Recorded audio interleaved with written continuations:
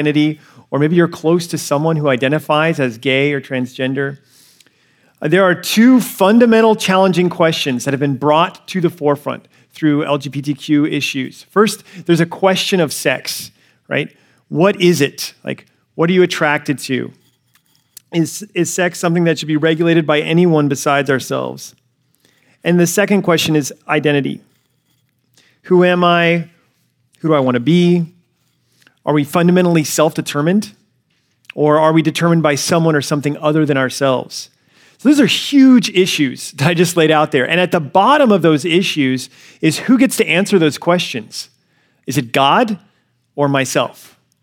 And so it requires us to deal with it as Christians, right? If God's word and the gospel is really sufficient and powerful and everything we claim it is, then we need to know how to respond and interact with our culture according to God's truth.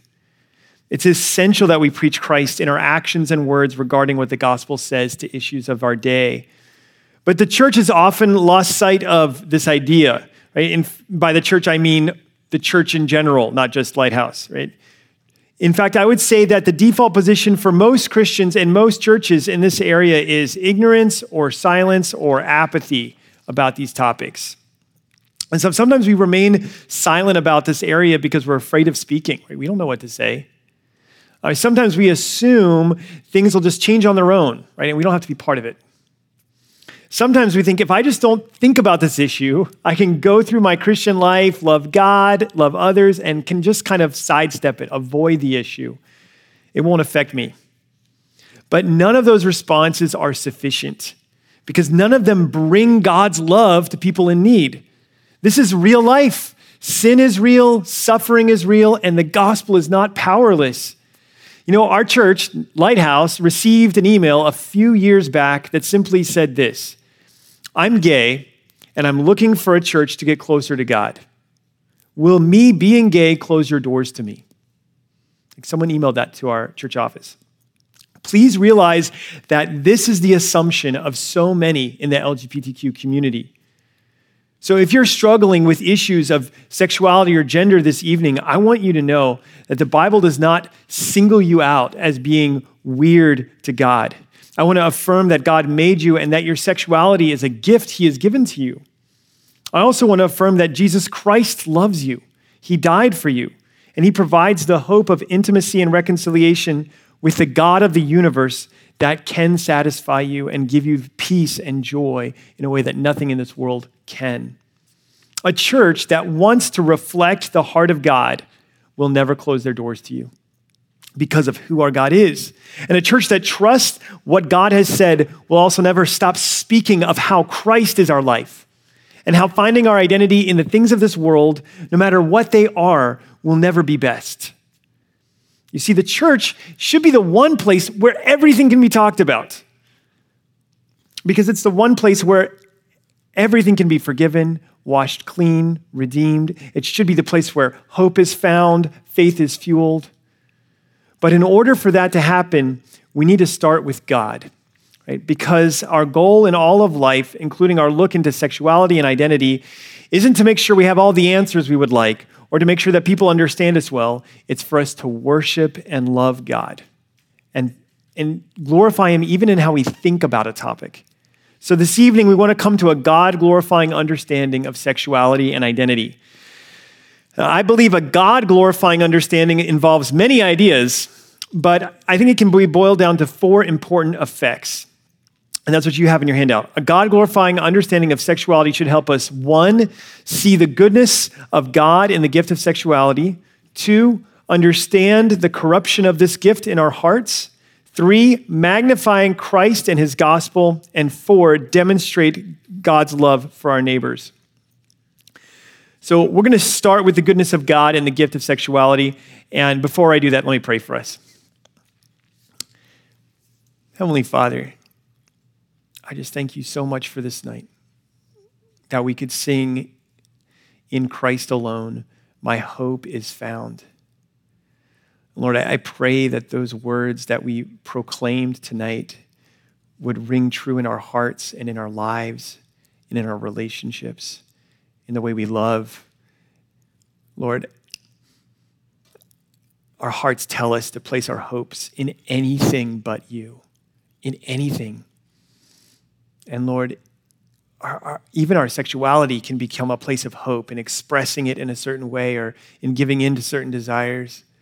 But Lord, I pray that you alone would be our hope, that we would remember the treasures of the gospel. We would remember our great salvation. We would remember the greatness of your love, and we would return to you once again. Lord, you know every heart in this room. You are the searcher of hearts. You know us better than we know ourselves. So I pray that you would just prepare us, humble us, excite us for what you will say to us from your word tonight. In Christ's name I pray, amen.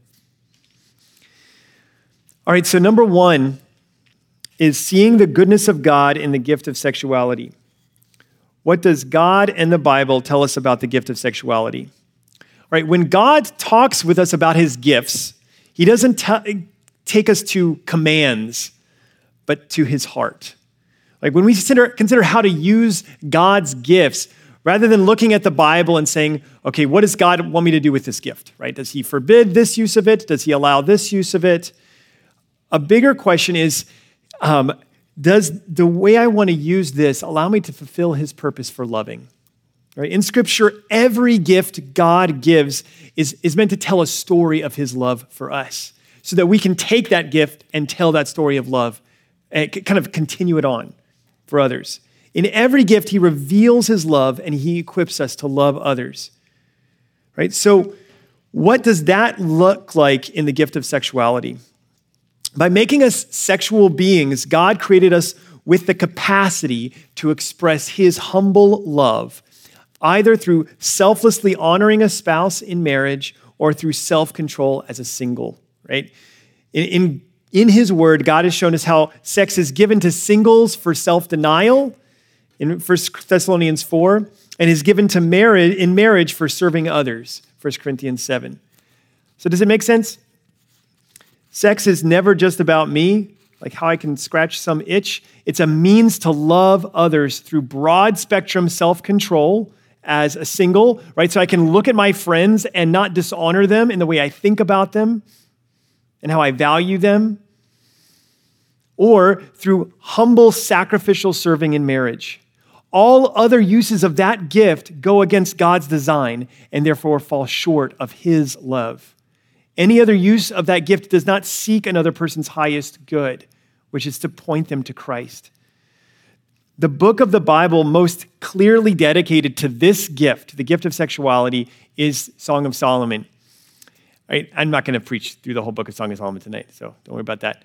But it's important for us to kind of have an overview. I think that also it's just like God. When explaining his gift of sexuality and love, he doesn't give us a manual or a kind of awkward encyclopedia. He literally writes a love song. That's how God's going to explain this gift to us. He calls it Song of Solomon. And it is a song of selfless honoring of somebody else. It is about fiercely faithful love between one man and one woman, and it shows delight and passion and commitment and selflessness. And as you read Song of Solomon, you see that for the couple, 100% of the dialogue is focused on the other person. They give themselves wholeheartedly to each other. And then they have a community around them that sings about their love and encourages them to continue loving each other. I think this is a beautiful thing, right? Like that's exactly what love is supposed to be. Like I am pursuing this other person's interests above my own. I count them as more significant than myself. And I have a community of people who love me, who tell me that this is a good thing. Then at 3 specific points, the woman in the story, it's the story between like this woman and her kind of shepherd boy she's in love with, and they are married. At 3 specific points, the woman turns and addresses the audience with this same phrase: do not stir up or awaken love until it's time. It says that in Song of Solomon 2:7, 3:5, 8:4. In fact, the warning plays such a key role in the book that most scholars organize the whole book around those 3 warnings from the shepherdess, from the woman. The song pulls us into the joys of being in love. It gives us love to learn from and to aspire to, but then it makes us promise not to awaken sexual love unless we are ready to use it to honor a spouse. Marriage between a man and a woman is the only right time and place to express sexual love. Right? We don't stir it up in other relationships. We don't set our minds or our hearts on it in other relationships until we're ready to truly honor someone else as God has designed for us to. The woman in Song of Solomon asks her community to take an oath. Right? Why? Why does she say this 3 times and commands us to promise not to stir it up? She says, listen to how she describes sexual love. She says, it's as strong as death, as fierce as the grave. It flashes with fire. Many waters cannot quench love. Neither can floods drown it, and it cannot be purchased with money. It's too powerful, right? Once you awaken it, once you light it, it's like a forest fire. It's like the king of the jungle when it comes to influencing your emotions. This is the gift of sex and sexuality. It is from God. It is for your good. It is good. But God wants us to share it only as an extension of his love that honors others, that creates life, and that seeks someone else's highest good. All other uses of that gift are harmful. Homosexuality, masturbation, adultery, premarital sex are just a few examples of sexual sin described in Scripture that exist as a product of us as a whole, not just individually, elevating sex above God. Transgenderism would be another example of that. It's a product of elevating gender above God and finding identity in the gender we perceive to be internally rather than in who God says we are.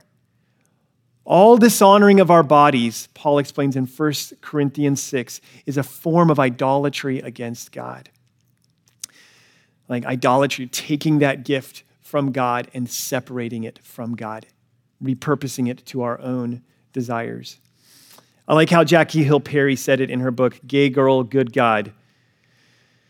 And if you haven't listened to like some of the spoken word from Jackie Hill Perry or read her books or even the chapter on the gospel, it's just incredible the way she writes. But this is what she said. My hands, my head, face, legs, hips, hormones, private parts, voice, feet, fingers, feelings were all made by him and for him.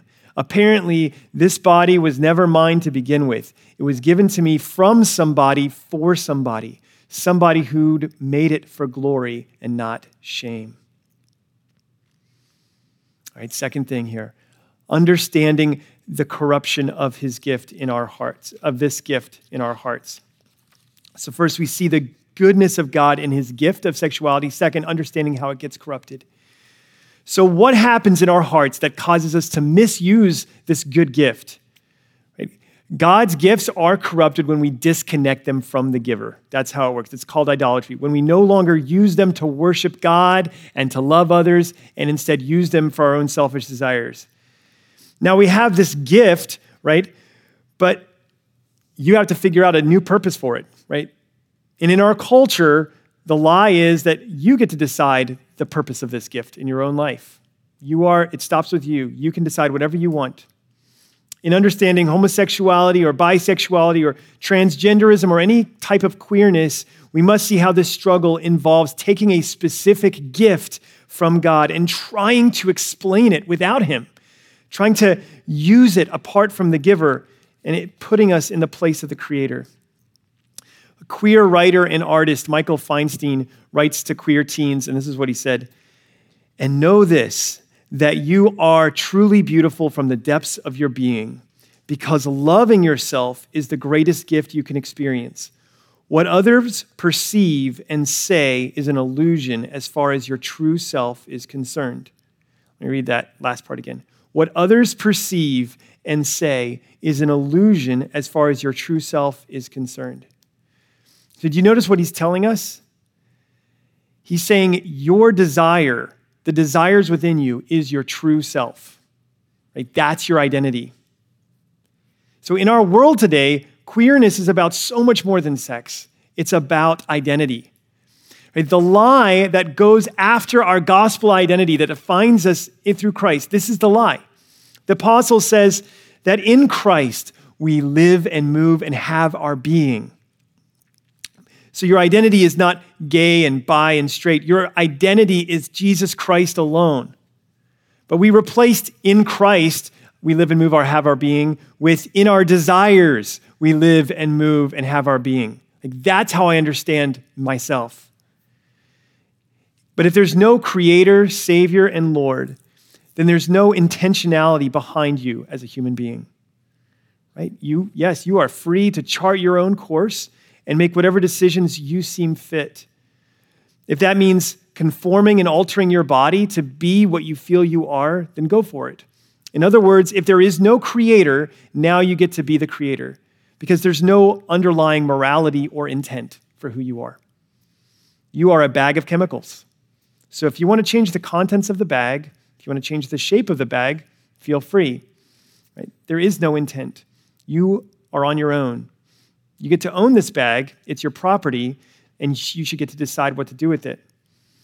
Now, that can feel incredibly liberating. And yes, yet if I'm my own creator, then there becomes this immense pressure, right? Because not only do I need to define my identity, but I have to define everything else. I have to define love, define relationships, define morality, define purpose, define happiness, define absolutely everything in my life apart from God's design. This step of creating your own identity is to deny that there is any truth at all, and therefore you just join an ocean of people in our postmodern culture inventing and reinventing themselves as they wander to find truth in their feelings that works for them in the shifting sands of culture, trying to define what life is about. All because the gift has been separated from the giver. But in 2 Corinthians 5:17, Paul writes, "Therefore, if anyone is in Christ, he's a new creation. The old has passed away, behold, the new has come." The hope in the gospel for all of us who are by nature sinners is that who we are can change through faith in Jesus Christ. Our sexual desires don't have to define who we are. The Bible doesn't promise the removal or eradication of our desires, but it tells us our identity can and will be changed. And this is amazing because if you understand the gospel, it's a message about reconciliation and judgment and righteousness and heaven and hell, but also identity, right? God intends for us to become, on account of his work, his children, his saints, his people, regardless of what our identities once were. All right, but the culture is never going to let this lie go, right? They're never going to stop that lie. So I want to spend a little bit of time on the kinds of questions that will keep the pressure on you and persistently tempt you toward corrupting the good gift of our sexuality. First, what makes someone gay, right? Is it a choice, right? Sinful desire does not begin with a choice. Lady Gaga was right? In her song, Born This Way, she says, "No matter gay, straight, or bi, I was born to survive. Baby, I was born this way," right? But sadly, she presents this truth as something good, as if by simply accepting that we were born with sinful desires prepackaged in our hearts, we'll find peace. The doctrine of total depravity says that every person is born with the potential to sin in every possible way. Right? We have every sin stored up in our hearts. So thinking this way helps us see that anyone can be a born liar, born murderer, born homosexual, born thief, born adulterer, born gossip, etc. Although we could potentially struggle with every sin in existence, God's grace holds back sin so that not everyone lives like an Osama bin Hitler life. Right? Each person has their own set of struggles. We each have our own struggles, our own life-dominating sins. We're all sexually broken in different ways. But just because one person's temptation is different from another's, it doesn't make any difference before God. I think this is probably the most misunderstood aspect of homosexuality by those who call themselves Christians today. Most churches will either change their Bible to say that the homosexual lifestyle is acceptable, or they will say that the homosexual orientation is simply a choice. However, it is crucial for us to understand that although every sinful action comes from conscious choice, the sinful desires behind the action were not chosen, right? You see that in Romans 3. We are all born desiring sin in our hearts. No one had to teach us to desire sin. And no amount of spiritual growth will ever completely erase all sinful desires from our hearts in this life. All right, can you change being gay? Is the next question. Well, our God is a potter, and we are clay. All are constantly changing, but there is no promise of the presence of sinful desires ever going away in this life. Right? They are part of our natural flesh. But sinful desire does get quieter as our worship for God gets louder. And the love of God guides my relationships, my friendships. As that happens, they're freed from the greed of sexual lust so that I can love. All right, question 3. How do I know if I'm gay or not? I think this is a question that's looking for an identity, right? The reality is that we have the seed of this struggle built into all of our hearts. I should never pridefully look at someone's sin and say, I'd never do that. I'm so glad it's not me. Right? Just because you're not currently sinning in this way or desiring to sin in this way doesn't mean the potential isn't there. But we don't need to ask this question at all, because while the world looks for the real me by looking at desires, we find the real me by looking to Christ. Number 4, why can't you accept me for who I am? Well, the world calls same-sex attraction and gender identity a fundamental part of who they are. And if you don't love that part of them, then you don't love them. So how do you respond? Well, the way we love them is by helping them see that they were made by a loving God, made to enjoy a loving God, and that self-denial is always part of how we come to God. We take up our cross to follow him, and that we are called to self-denial in lots of different ways when it comes to living out the gospel. Question 5, why put a limit on love? Well, we're not limiting love, right? We're helping relationships function according to God's design. Love also is not about someone just getting the object of their desire. It's about seeking the other person's highest good. And God gets to define what that is. Number 6, I'm so uncomfortable with my body, and I want to change it to match the gender I feel. Are you telling me that God wants me to be uncomfortable my whole life? Isn't this just a medical problem with a medical solution? Well, ever since the fall, men and women have experienced discomfort with their bodies. I think especially during teenage years. So immediately after the fall, Adam and Eve ate of the fruit. Immediately after Adam and Eve ate of the fruit that God told them not to eat, they felt uncomfortable with their nakedness and they hid. Sam Albury writes this. He says, what's true of creation in general is true of our bodies also.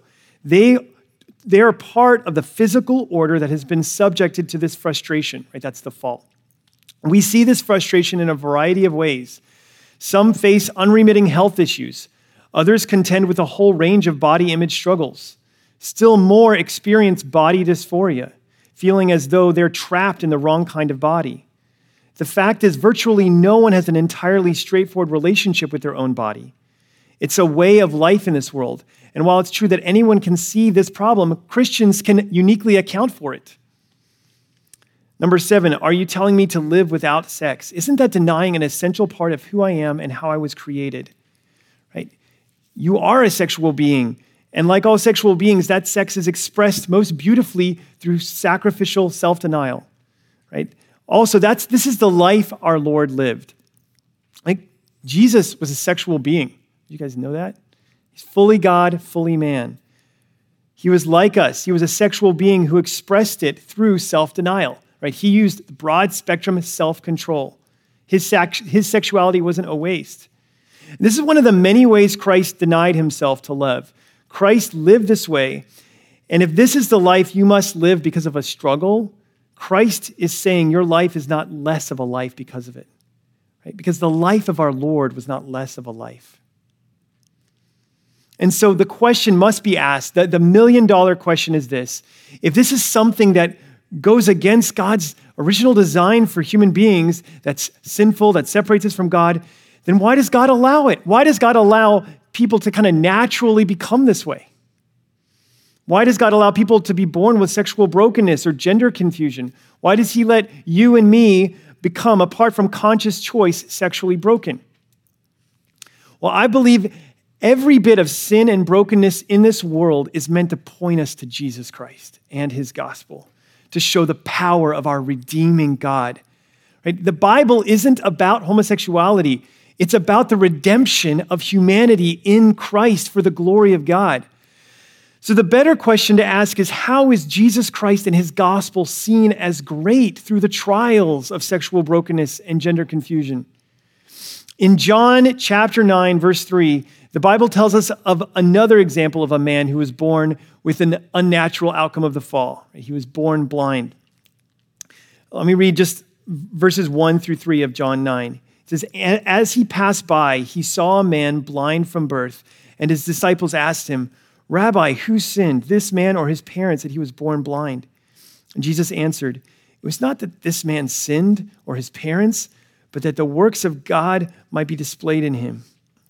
So see, the disciples were thinking on one level, this man is broken because somebody in his life was a sinner. And Jesus is thinking on another level, this man is broken so that God might be glorified and praised through him. Now today, we don't at all think that there's a connection between blindness and sinfulness, but in those days, that's what everybody believed. They thought he was born with brokenness because he or his parents were terrible sinners. But Jesus corrects that thinking. And through this simple story, we see how the biblical understanding of sexual brokenness can make sense. And it can only make sense in light of the gospel and what God is doing in this world through people. We need to comprehend how this fallen world is meant to bring glory to God through redemption in Christ. And that's where we're going to go next, magnifying Christ and his gospel. How can Jesus' gospel be seen as great in those who struggle with queer desires? First, the gospel grants forgiveness. Right? 1 Corinthians 6, 9 through 11. Let me read this. Or do you not know that the unrighteous will not inherit the kingdom of God? Do not be deceived. Neither the sexually immoral, nor idolaters, nor adulterers, nor men who practice homosexuality, nor thieves, nor the greedy, nor drunkards, nor revilers, nor swindlers will inherit the kingdom of God. And such were some of you. But you were washed, you were sanctified, you were justified in the name of the Lord Jesus Christ and by the Spirit of our God. No matter what a person has done, they are not too far from the gospel or from God. This is pretty much the base level understanding of how the sins we struggle with in this world can bring glory and honor to God. Second, the gospel provides us with the only way to intimacy with God. Bishop Gene Robinson, who is openly gay, writing about his experience, said this. He said, growing up in a fundamentalist congregation, I heard and believed that God found me unworthy of his love, even unworthy of the same respect accorded to other human beings. God loves sinners, but not because we're worthy of his love. That's why the gospel is so important. God loves us while we were still sinners, and that demonstrates his love for us, right? Romans 5:8 said, right, God demonstrates his love for us, and that while we were yet sinners, Christ died for us. There's this kind of weird reversed gospel out there that seems to teach that while we were precious diamonds, God looked down from heaven and just saw how great we were and paid the necessary cost to correspond with our intrinsic value. I think that's the heresy, right? That's the opposite of the gospel. What makes his love so amazing is that we were running from him in rebellion, fighting his kingdom, and he saved us in our sin.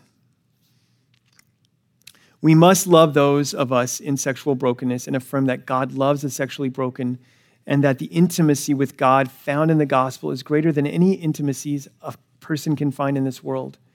We must also remember that the intimacy with God is worth any sacrifice, right? It shows how valuable he is. Next, the gospel connects us to God's family. The essential means of fellowship and closeness that the New Testament portrays for us with other people is the church, not the nuclear family. This doesn't mean that like your mom and dad or brother and sister are not important, but it does mean that for us to live a holy life, abstaining from whatever strand of immorality happens to haunt your life the most, you're going to need the church.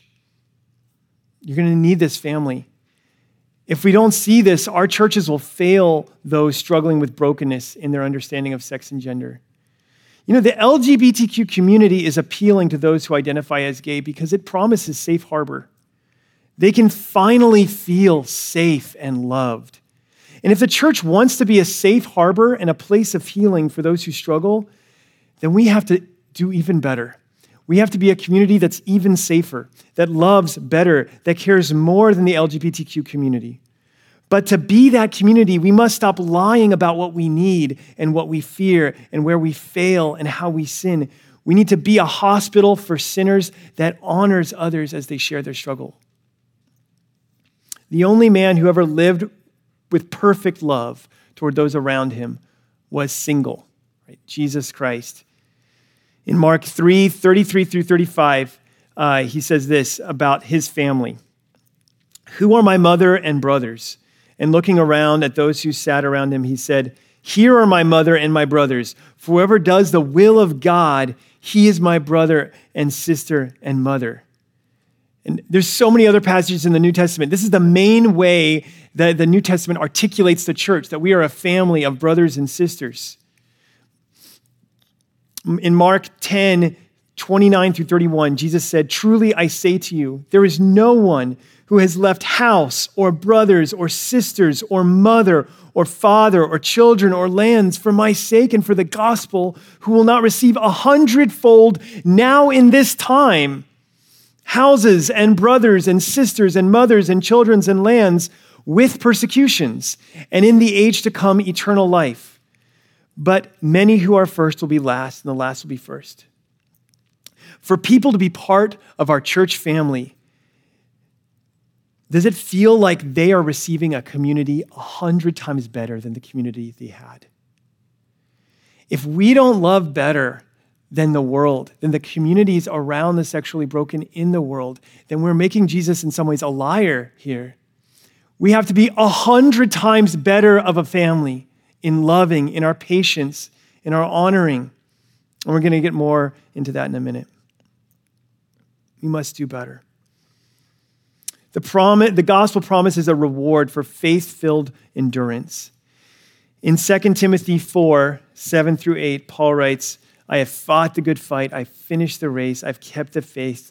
Henceforth there is laid up for me a crown of righteousness, which the Lord, the righteous judge, will award me on that day.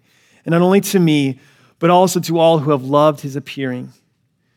Understand that what makes running this race hard is different for each of us. There are different obstacles that each of you have. Homosexuality as an orientation is not in and of itself sinful. Transgenderism as a feeling of confusion or not being like others is not in and of itself sinful. Like, they're wrong, but they're not sinful. Many people struggle with feelings of being continually displeasing to the Lord because of what they are feeling. But temptation towards sin does not make a person displeasing to God. I mean, if that were a case, then temptation would automatically equal sin. But we can have desire, temptation, and not sin, right? If we don't indulge in and gratify the desires of the flesh. I mean, some people would say that sinful desires are the same as sin. And I want to just clarify that idea. If you remember last week in our study of sexuality, Matthew 5 says that sinning in our hearts is the same as sinning outside, but it does not say that desire is the same as sin. In fact, I would say there is no such thing as temptation without desire. I mean, just consider James chapter 1. James provides a framework for thinking about our sin struggles. He says, "Let no one say when he's tempted, I am tempted by God. For God cannot be tempted with evil, and he himself tempts no one. But each person is tempted when he is lured and enticed by his own desire. And then desire, when it has conceived, gives birth to sin. And sin, when it's fully grown, brings forth death." This is how John Piper describes it. "It would be right to say that same-sex desires are sinful in the sense that they are disordered by sin and exist contrary to God's revealed will. But to be caused by sin and rooted in sin does not make sinful desire equal to sinning. Sinning is what happens when rebellion against God expresses itself through our disorders." So in fact, a person who is struggling in this area, but who submits themselves to the Lord, who trust that greater joy is found in intimacy with him, obedience in him, dependence on him, they are pleasing to God. And this is the danger with so-called treatments like conversion therapy that cure you of temptation. Right? The idea of a cure can make it seem like the goal is freedom from temptation, rather than learning to flee temptation and resist sin in a way that flows from the love of Christ. In fact, outer temptations always beset us, and the inner temptations will never completely disappear for most people. For this reason, the goal is not being free from temptation. It's in knowing what to do when temptation appears and taking action. Let me put it another way. Struggle is not a bad thing.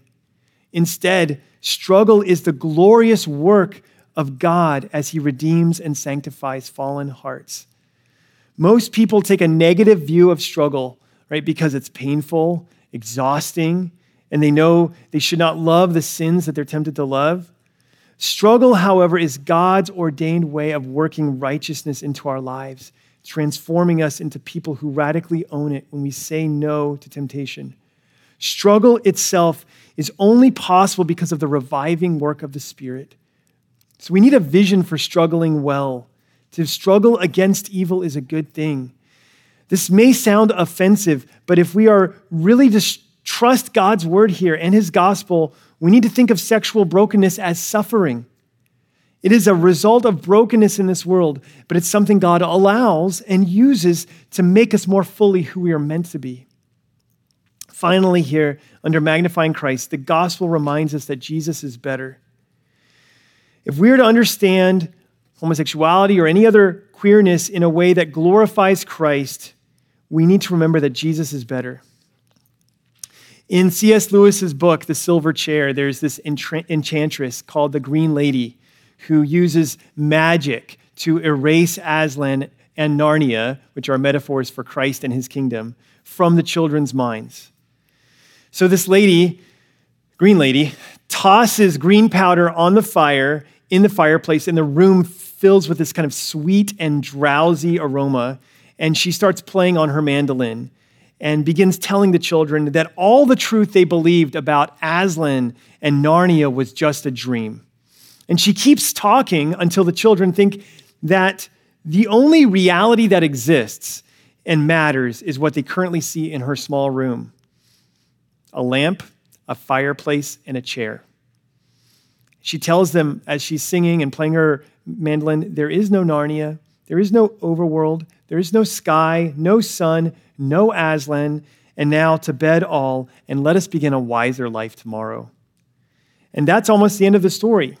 They only wake up and come to their senses because their friend, Puddleglum, sticks his foot in the fire and wakes up from the pain. And when he wakes up from his stupor, Puddleglum declares that he would rather die than be in her so-called real world that has erased all of Narnia and Aslan. And he makes the point that a short life is a small loss if there's no Aslan. Life is drained of all meaning when we erase God from his universe. The problem with the human heart is not what we don't know, but what we will not know, what we refuse to accept as real and true. Right? If our great enemy was just ignorance, then salvation would come from information. But Paul in Romans 1 says that the problem isn't access to information. The problem is what we are hardwired to do with that information, to do with truth. We suppress it. So our great enemy is ourselves. Like we are the Green Lady in our story, erasing God, erasing Aslan from his universe, erasing him from our days, our world. And we must stand in each other's lives as friends and say, Jesus is better. Jesus understands what you think and feel and desire better than you do. He is not surprised by our sin or apathetic toward our suffering. In fact, he has shaken heaven and earth to come and act in salvation for you and to dwell with you all the days of your life. He loves you with an endless love. He only ever tells you the truth. He will never manipulate you. He is the one who sticks closer than a brother. He alone fully understands and accepts you. has the promise to carry you into eternity. He is available to you 24/7 with the power to help you with anything you face. This is your God. Please don't erase him. And this brings our final point up tonight. In light of the love we have received in the gospel, how might we demonstrate Christ's love in the face of sexual brokenness? How can we demonstrate Christ's love? First, seek to understand the struggle. Remember that this is not just another form of lust, right? This is brokenness. Most of those I've walked with, in our counseling ministry, we've had maybe over 20 people from just our church who have struggled with same-sex attraction or some kind of sexual brokenness or queerness. Most of those I've walked with, lust has not been the main struggle, right? Those struggling with same-sex attraction. It's loneliness. It's frustration with wanting closer relationships and not being able to have them. It's fear of not changing. It's fear of never being kissed or held. It's anger over jokes that are made at church or on their sports teams. Right? Homosexuality is hard, it's suffering, and it cannot be swept under the rug or ignored. We need to understand our gay friends and neighbors before we can accurately see how the Bible tells us about identity, about satisfaction, and about living water, giving the hope that they need. Romans 2:1 says, "Therefore you have no excuse, O man, every one of you who judges, for in passing judgment on another you condemn yourself, because you, the judge, practice the very same things." Remember that you're a sinner too. If the only people who ever question how God could love them are those who struggle with queer issues, then our understanding and presentation of the gospel is wrong. Second, be willing to talk about this openly. Right? We need to be willing to talk about sin. We need stories of those who have struggled against sin well. We're going to hear one in just a minute. After I get to the end of this, I'll read a story. We need people who are battling lust, battling homosexuality, gender confusion, to speak about the gospel and how the Holy Spirit is working in their lives. Especially for those growing up in the church, please don't assume it'll just go away. Our silence speaks, but realize that what we don't say can never substitute for what we should say. Honestly, if a friend has honored you by telling you about their struggle with their sexuality, please honor them by checking in on that. They didn't share that burden with you so you would have a list of facts to know about them, but so that you would care for them, pray for them, show compassion to them, follow up with them, not in a judgmental way, but in a way that shows you're interested in their heart and curious about what God is doing. Next, offer the hope of the gospel. Remember to make this about what Jesus did and what he wants from every person. That will help guard against too much time spending on defending marriage or other things like that. Right? We want what is best, which is for people to know Christ. The end goal is always to hear the message and to respond in faith to the Savior that the message is about.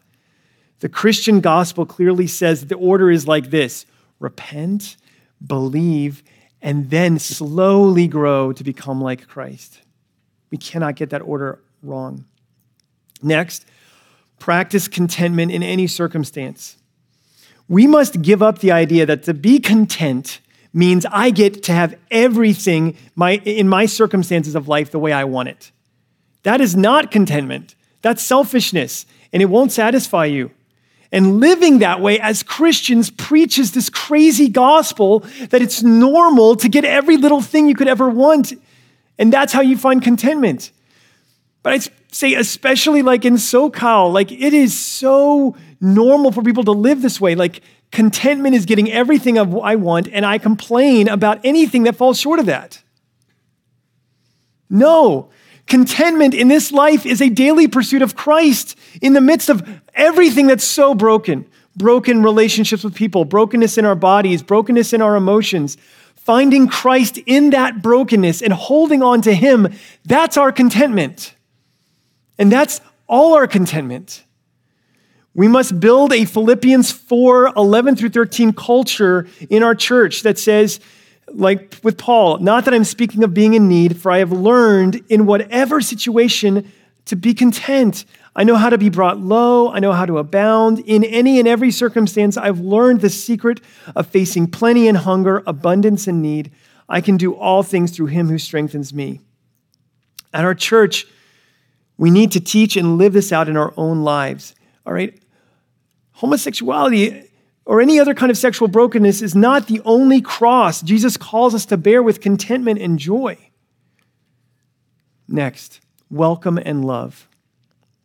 Stop joking about these things. Don't simply try to avoid the issue.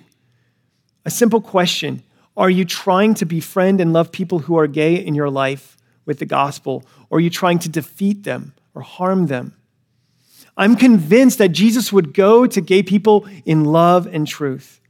I mean, think about the story of someone you are witnessing to in the LGBTQ community. They might have been abused, hated, mistreated, demeaned their whole life for their desires. The LGBTQ community was the first home for them, the first place of safety, the first relationships of acceptance. So if we're asking them to leave that community, are we ready to love them better? Are we ready to provide homes for them, to be like Christ, a Christ-like community that always moves toward them? Next, elevate friendship as a picture of the gospel. Christians are not designed to work alone any more than lungs can work without a heart. Therefore, friendship is not the consolation prize for those who fail to gain romantic love. Like marriage and parenthood, it is another way in which God manifests an aspect of his love for us. Paul calls his friend Onesimus his very heart. David's best friend in the Bible was Jonathan. And when Jonathan died, David laments him greatly, right? He says in 2 Samuel 1:26, I am distressed for you, my brother Jonathan. Very pleasant have you been to me. Your love to me was extraordinary, surpassing the love of women. That was David's lament for his friend Jonathan. Now, sadly, some look at that verse and say, look, David was gay. And another extreme looks at this verse and says, well, David just didn't have any healthy relationships with women.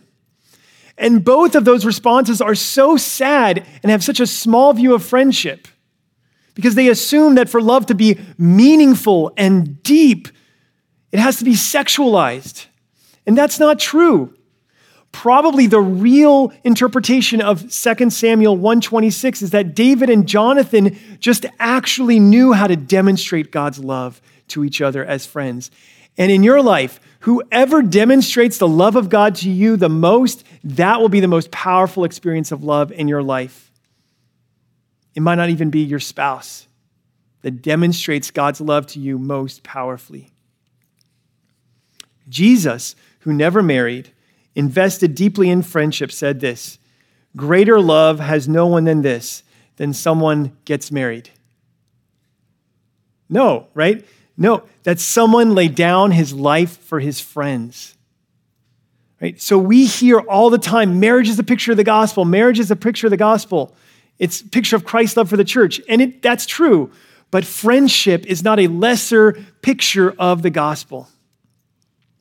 Right? Finally, last thing I wanted to say is, before I go into this testimony, give and live the hope of a Christ-centered identity. We must be countercultural in refusing to define ourselves and our worth the way the world does. And this includes defining ourselves through the lens of our sexuality or marriage or gender. Marriage might be a big part of who we are, but it's not primary. Not through the lens of romantic love. Gender might be a big part of who you are. It's not primary. Identity is not found in what people say about you, but in what God says you are in Christ. I want to thank you guys for your attention. I know I covered a lot of really sensitive material tonight. Hopefully, you can see the beauty of the gospel going through it, and to end, to hopefully bring even maybe some clarity to some questions that are out there. I want to read a testimony from someone who was kind enough to allow me to share this. This is a man I had the privilege of walking with for a couple years in our counseling ministry, and he wanted to write this as a letter to you guys. This is what he said. Hello, Lighthouse High Schoolers. I'm thankful to God for the opportunity to share a little bit about me through Pastor Tim. There's so much that I wish I could convey to you, but decades are hard to squeeze into minutes, but I will try. Truthfully, I share my story with very few, and it's not something I generally like to discuss. But I think there may be a few of you who bear the same struggles as me, and I'm hoping that you might take good away from my same-sex attractions. My story probably does not sound too different from that of other Christians with same-sex attraction. I do not have great watershed moments to share or surprise endings where my attractions are fixed and I'm happily married. But what I do have to share is the incredible grace shown to me in the gospel through Christ. Let me tell you a story of darkness, lament, suffering, and great mercy. I grew up in a loving Christian family, my parents raising me and my siblings deep in the faith, not just saying it to us, but living it out and making it the center of our home. It was never a question of, does God exist or is the gospel real? I have, for all intents and purposes, been saved my entire life. From an early age, I felt a strangeness of feeling different from other boys, an otherness, just not quite fitting in. I didn't have the same cooties phase that other boys around my age had. My best friend in elementary school was a girl, and the same in high school too. Even to this day, I have greater comfort generally interacting with girls rather than guys. I felt a lack of comfort among my male peers, and some of that persists to today too. I can't even pinpoint a time, but maybe as early as 5th grade, I started developing a fascination and attraction for boys. I was too young to know exactly what was going on, but I think I knew from a young age that I had same-sex attraction. I also felt the wrongness of it too, but I had no outlets or mechanisms for healthy coping, so I kept my mouth shut for a long time, keeping mostly to myself, trying to be a good kid following the rules. As I aged into adolescence, the emptiness that longed to be filled only grew. I did not feel like I was masculine enough and that I could never be masculine enough, that my deficiencies were too great. I felt uncomfortable when others would attribute any masculine traits to me, feeling like somehow I'd been found out, that I really didn't have any right to possess masculinity. I felt like an imposter among other guys, like one misstep and I would be found out. Even though I didn't think I had any rightful claim to masculinity, I wanted it anyway. That emptiness began to manifest in my relationships and interactions with my guy friends. I craved their approval. I wanted physical affection from them, feeling like that somehow communicated that I was accepted and not this other. I knew that God said homosexuality was wrong, and so it was not even a question in my mind that I had to fight. And I fought hard against the desires in my heart as best as I could for a long time. But I slowly gave ground from the weariness of fighting. Lust and idolatry began to occupy more and more of my thoughts and my heart. I wanted to give myself over to the boys I liked and the crushes I had. All the while, I curated an external perception that all was fine. Questions like, who do you like, or what's your type, and the like gave me great anxiety. So I made up stories on the spot and pretended in church that I was more mature and just wiser not to date in high school. But a quiet battle raged deep within me, unknown to any, just me and the Lord. It wasn't until sophomore year of high school that the tension could no longer remain so. I mustered up the courage to tell my parents and my family. I dreaded so deeply about what would happen, but I knew that things couldn't remain as they were. To this day, I've never seen the expression on my mom's face as I did that night many years ago. A hollowness in her eyes, wondering what she and my dad had done wrong all these years to arrive here. But God showed me great mercy, and my family gathered around me and supported me in Christ, praying with me and loving me as they always had done. As the years continued, I went and graduated from college. The battlefield quickly began changing. The reasons for why I never dated before began to shrivel quickly as I aged. I started to realize my attractions may never change. I began to come to terms that I may never have kids. I may never marry. I may never have a first kiss. I may never go on a date. And that when people come to me and ask about dating, it's just been easier to lie and say it's because I don't want to, when inside I feel like I'm dying and no one can hear me. So many lost years it has felt that even if I miraculously woke up tomorrow with all my attractions changed, those years would never come back to me. I found myself asking the Lord, why have you been so unfairly hard on me? Almost every day I'm confronted by questions and struggles that most people never think to consider in their entire lifetime. It's hard not to compare with friends and peers who are going on dates, getting engaged, marrying, having children, leading these amazing lives with degrees from amazing schools and subsequent amazing jobs. Meanwhile, I remain single and overwhelmed with difficult circumstances. What about me, God? God, I plead your gospel. I follow you and love you as best I can. That faithfulness has meant very little and cost me much. Why have you been so hard on me? I have been very angry at God. My anger proclaimed to me that God does indeed exist and he's sovereign, but he's not loving. Not in any way that makes material difference to my life, at least. I'm angry at you, God. And you cannot even stop long enough to take notice of a single tear.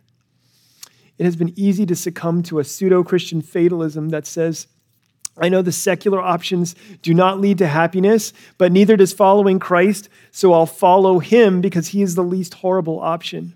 I'm stuck because I know that the Bible is true. And so I can follow down my own path, but God will just smite me back into obedience. He's a cruel master. Being a Christian with same-sex attraction has been a back-breaking burden that has grown with agonies that do not have words or utterances to articulate itself. It has been without respite, characterized by despair and great darkness. The isolation has been cruel and the pain unrelenting. Hopelessness and weeping have been all too familiar. And I can thank God for all of it. I can thank God that he restores the lost years. I can thank God for never leaving my side in the lonely nights weeping to myself. I can thank God for hurting alongside me as the great sufferer himself. I can thank God for being the only one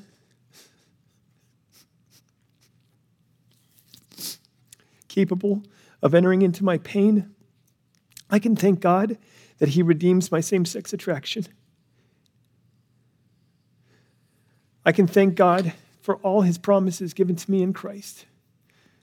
I can thank God that he welcomes me back, his prodigal son, with a shout and a feast. I can thank God for grace that not just forgives my sin, but transforms me from the inside out. I can thank God because he is mine and I am his. I can thank God because of the gospel. Only because of Christ can I say this. Life has not gone the way I want or thought, but I can still say this. The fact that God chose to come down as fully man to live a sinless life and then die the death of a sinner on a cross to pay the debt of all my sins against him, that is why I can say this. Now I pose a question to you, high schoolers. Can you say this? Is this the kind of God that you know? Do you have such a sure hope and foundation that when sins, trials, and suffering shake you down to the core of your being, do you have the knowledge that it is Christ that will keep you? If I could take a moment to address those of you struggling with same-sex attraction and feel the pull of the world and the pull of Christ. I personally know how you feel and where you are at because I've been there myself. However, if I were present to speak with you and to hear everything within your heart, I would not be able to fully understand the depths of your pain and suffering. But Christ can. Of his many names of glory, the great sufferer is one of his. He is the greatest sufferer of all humanity, alone, misunderstood, abandoned, tempted, feeling the pull of the two worlds, yet without sin, and he hurts alongside with you. You are not less than, nor loved any less than any other child of God who Jesus himself has died and paid for. Your dark and lonely nights are not lost on the great Savior. Dear brothers and sisters in Christ, you are not your attractions. You are not your sufferings. You are not your own. You have very real temptations and very real troubles, but you have a more real God. I'd like to leave you with an old hymn whose lyrics I have come to love by Annie J. Flint. He giveth more grace when the burdens grow greater. He sendeth more strength when the labors increase. To added afflictions he addeth his mercy. To multiplied trials, his multiplied peace. When we have exhausted our store of endurance, when our strength has failed ere the day is half done, when we reach the end of our hoarded resources, our Father's full giving is only begun. Fear not that thy need shall exceed his provision. Our God ever yearns his resources to share. Lean hard on the arm everlasting availing. The Father both thee and thy load will upbear. His love has no limits. His grace has no measure. His power no boundary known unto men. For out of his infinite riches in Jesus, he giveth and giveth and giveth again. Let me pray for us. Father, I thank you for loving us, allowing us to hear the echoes of your love in this brother's life and in his story.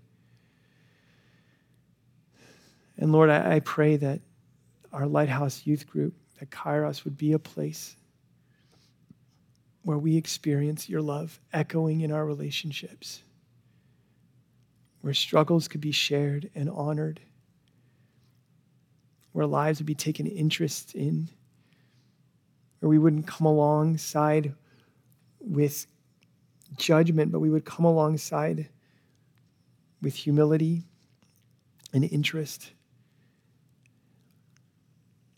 and a desire to deepen our worship of you. Lord, I just thank you for loving us. I thank you that you do not leave us alone to look inward and try to figure out who we are and what life is about.